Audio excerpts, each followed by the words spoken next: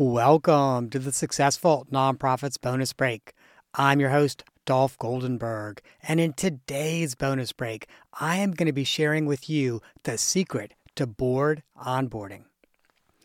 Barely half of all boards have a formal onboarding process for new members, and only half of those onboarding participants felt it actually prepared them for board service. In other words, friend, only 25% of new board members felt that they were given the experiences, the training, and the information necessary to be a good board member. In designing your organization's onboarding process, you want to ensure that it will inform, inspire, and initiate new board members. Because, my friend, that's the secret sauce to taking your onboarding from okay to exceptional. And in today's bonus break, I am going to explain how to do that. The bonus break is a short episode you can listen to while taking a tea break and get the added bonus of making you and your nonprofit stronger. Once again, I'm Dolph Goldenberg, and I'm a consultant, a coach, and a confidant for leaders at small and large organizations across the country. And in this bonus break and all of my work, I bring 3 decades of leadership and consulting experience building, growing, leading, and repairing organizations. And once again, in today's bonus break, I am going to share with you how to take your onboarding from okay to exceptional. And I am going to do that by explaining the 3 I's of board orientation. Those 3 I's are inform, initiate, and inspire. My friend, for years as an executive director, I did onboarding wrong. As I think back to my very first executive director job over 20 years ago, I will always remember that the board leadership and I designed a half-day onboarding training, and it's what I call the fire hose orientation because it left everybody feeling numb and less inspired.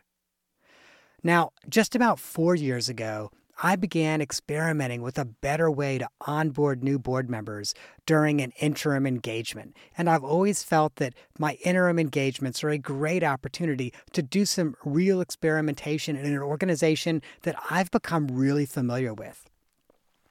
Over the last 4 years, I have created and fine-tuned this onboarding system so that I know for a fact it works so much better than, frankly, what has become the tried and true half-day onboarding training.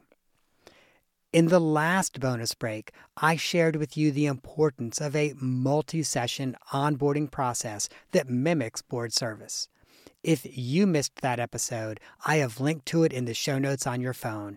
It is definitely worth your time to give it a listen.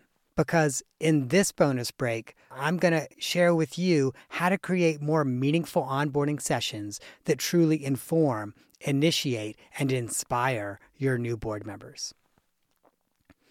At the start of the bonus break, I shared that troubling statistic that only 25% or only 1 in 4 new board members felt they were given the experiences, the training, and the connections necessary to be a good board member.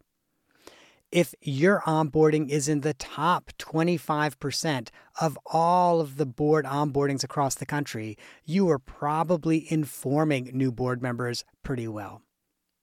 But let's face it, 75% of nonprofits are falling short in this area.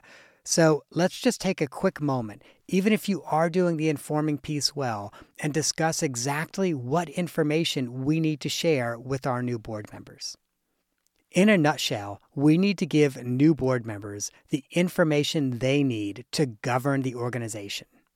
And at a minimum, this includes providing detailed information on your bylaws, your board policies and procedures, your expectations of board service. Think about it. That's, for example, hey, what attendance requirements do we have? Do we have a fundraising give-get or the expectation that everyone make a personal gift? Do we expect that our board members are going to be participating in committees? Make sure you outline all of those expectations as part of informing your board prospects or new board members about what they need to know. You also want to make sure that you provide committee descriptions, as well as the roles and responsibilities of those committees, your board meeting schedule, your organization's history, a high-level overview of your strategic plan, and if you're a couple years into it, maybe also make sure that your board knows what you've achieved and where you've struggled. Your finances, just making sure that your board not just understands your current financial position, but a little bit of the history, where you have come over the last few years.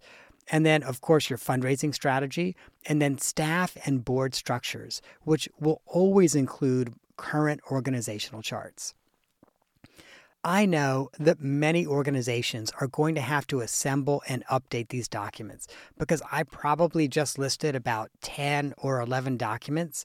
And let me just say that your annual board orientation process is a good opportunity to ensure that all of your documents are reviewed every single year.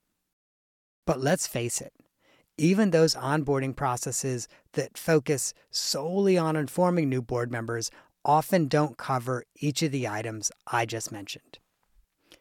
And like the onboarding I was a part of during my first executive director job, this orientation process is usually completed in a single session that lasts 3 to 5 hours. During this meeting, new board members are subjected to a series of presentations and manuals, and frankly, what starts to feel like a never-ending assault of information. And that's why I call this type of orientation the fire hose, because the onboarding is one-directional communication that leaves little opportunity for interaction and hands-on learning. As a result, most of our newly appointed board members walk away from the fire hose orientation feeling numb and having less enthusiasm for the organization and its mission. So please, if you want your board members to remember the information that you want them to know, break this really long session up into several smaller sessions of 90 minutes each. Now, let's talk about the next 2 I's of board orientation. The very next one is inspire. Everything we do in board onboarding needs to inspire your new board members while also educating them and preparing them for leadership service. Inspiring includes offering real-world scenarios to discuss, breakout discussion groups, opportunities to shadow programs and meet clients, and the chance to practice what they've learned before their first board meeting. So as we design onboarding, it is important that we ask ourselves how each slide in a presentation, each planned activity, and each structured discussion inspires our incoming or new board members and strengthens a commitment to the organization. If you're looking for just a little bit of inspiration about ways that you can make a more inspiring onboarding process, here are 6 ways you can include moments in your onboarding session that will inspire. First of all, consider storytelling sessions. Have some long-standing board members or clients share impactful stories. Make sure that they keep it short and only choose those who are the most impactful and inspirational at telling their stories. This personal touch can deeply resonate and inspire a sense of purpose among your incoming board members. The next thing I want you to consider is simulation exercises. So create some scenarios where prospective members must respond to real-life challenges. These could be challenges clients face, but also challenges your frontline staff have to overcome or the community is struggling with. This helps your prospective board members understand the complexities and intersectionality of decision-making in your organization. I also want you to be thinking about some mentorship pairings. So it's not unusual to consider a mentor for each new board member, but just make sure that you pair your prospective board members with experienced board members that frankly are already meeting the expectations of board service. That way, as they're providing guidance and deeper insight into the organization's culture and mission, they will be bringing on new board members to meet those expectations. And if you're doing the multi-session onboarding process that we talked about in the last bonus break that includes homework assignments, meeting with your mentor could be a great follow-up action from one of your onboarding sessions. The fourth of the six that you absolutely need to make sure you include because it's very inspirational is make sure that you have small group discussions with duos and triads instead of large discussions of the entire group.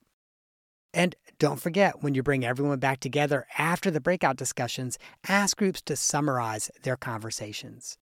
This ensures that more voices and perspectives get heard.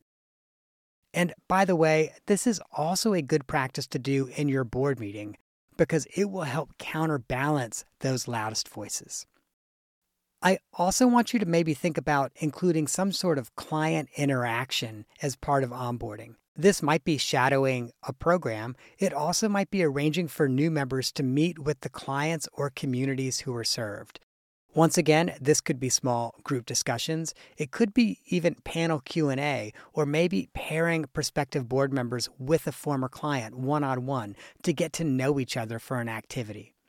These firsthand experiences can be powerful motivators that your board members will bring with them into board meetings.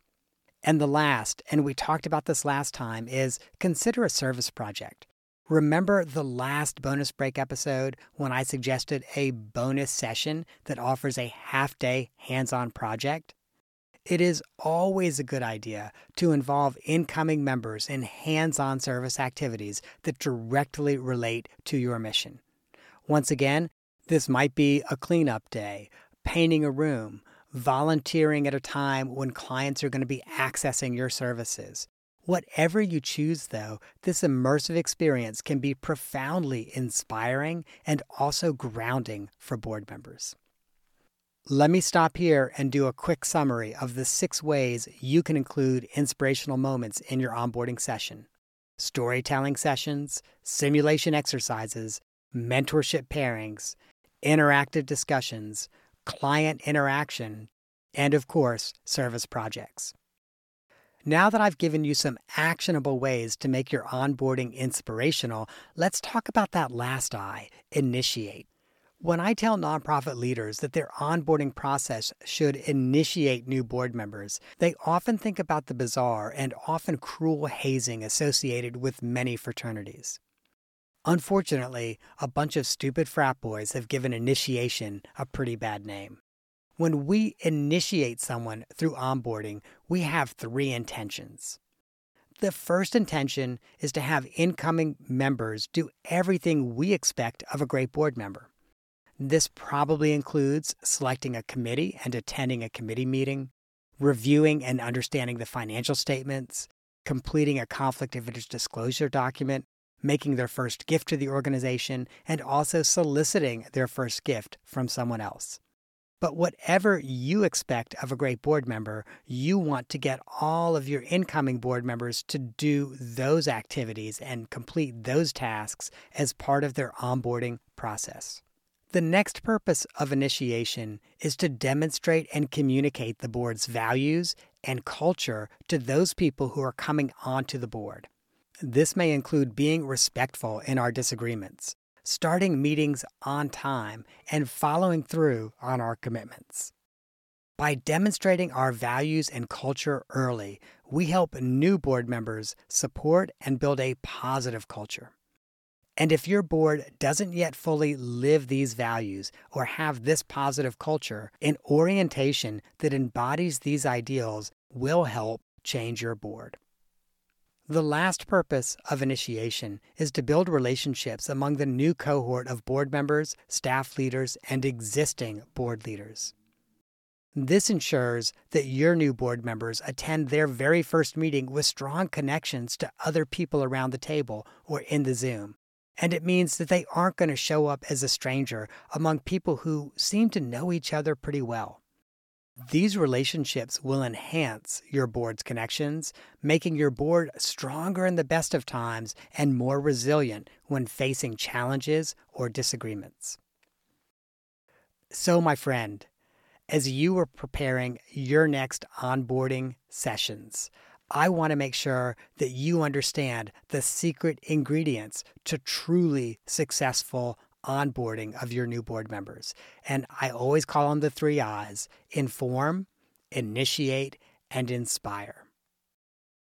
And let me just remind you, I did this wrong for years. Eventually, I got tired of recruiting what I would hope would be great board members, but instead being able to divide every new class of board members into a third.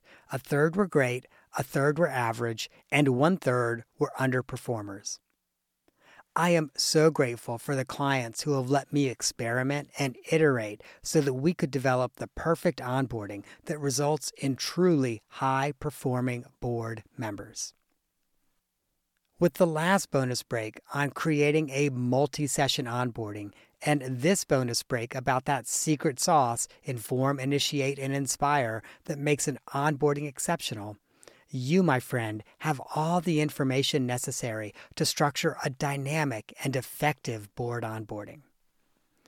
But I also know for many organizations, this is more work than their current board can take on. This could be true for any number of reasons, but most often it is because your current board leaders don't have the bandwidth or don't demonstrate the commitment to follow through on projects like this. And if you're nodding your head, friend, that your board doesn't have the ability to take this important step that will re-energize and strengthen your board, if you are thinking to yourself, gosh, I have a hard time even getting the board to show up at meetings or respond to emails, please reach out to me to see if our board recruitment and onboarding services might be the right fit for your board. Over the past few years, board recruitment and onboarding services have been in high demand at successful nonprofits. And frankly, we have seen the difference that they make for a board and for an organization. So in the show notes on your phone, there is a link to contact me if you'd like to have a conversation about recruiting and onboarding the board members you need. That, my friend, is our bonus break for this week. I hope you have gained some insight to help you and your nonprofit thrive. And a quick disclaimer that the lawyers make me say: I am not an accountant nor an attorney, and neither I nor the consulting practice provide tax, legal, or accounting advice. This podcast is for informational purposes only and should not be relied on for tax, legal, or accounting advice. Please, if that is what you need, find a licensed, qualified professional in your area.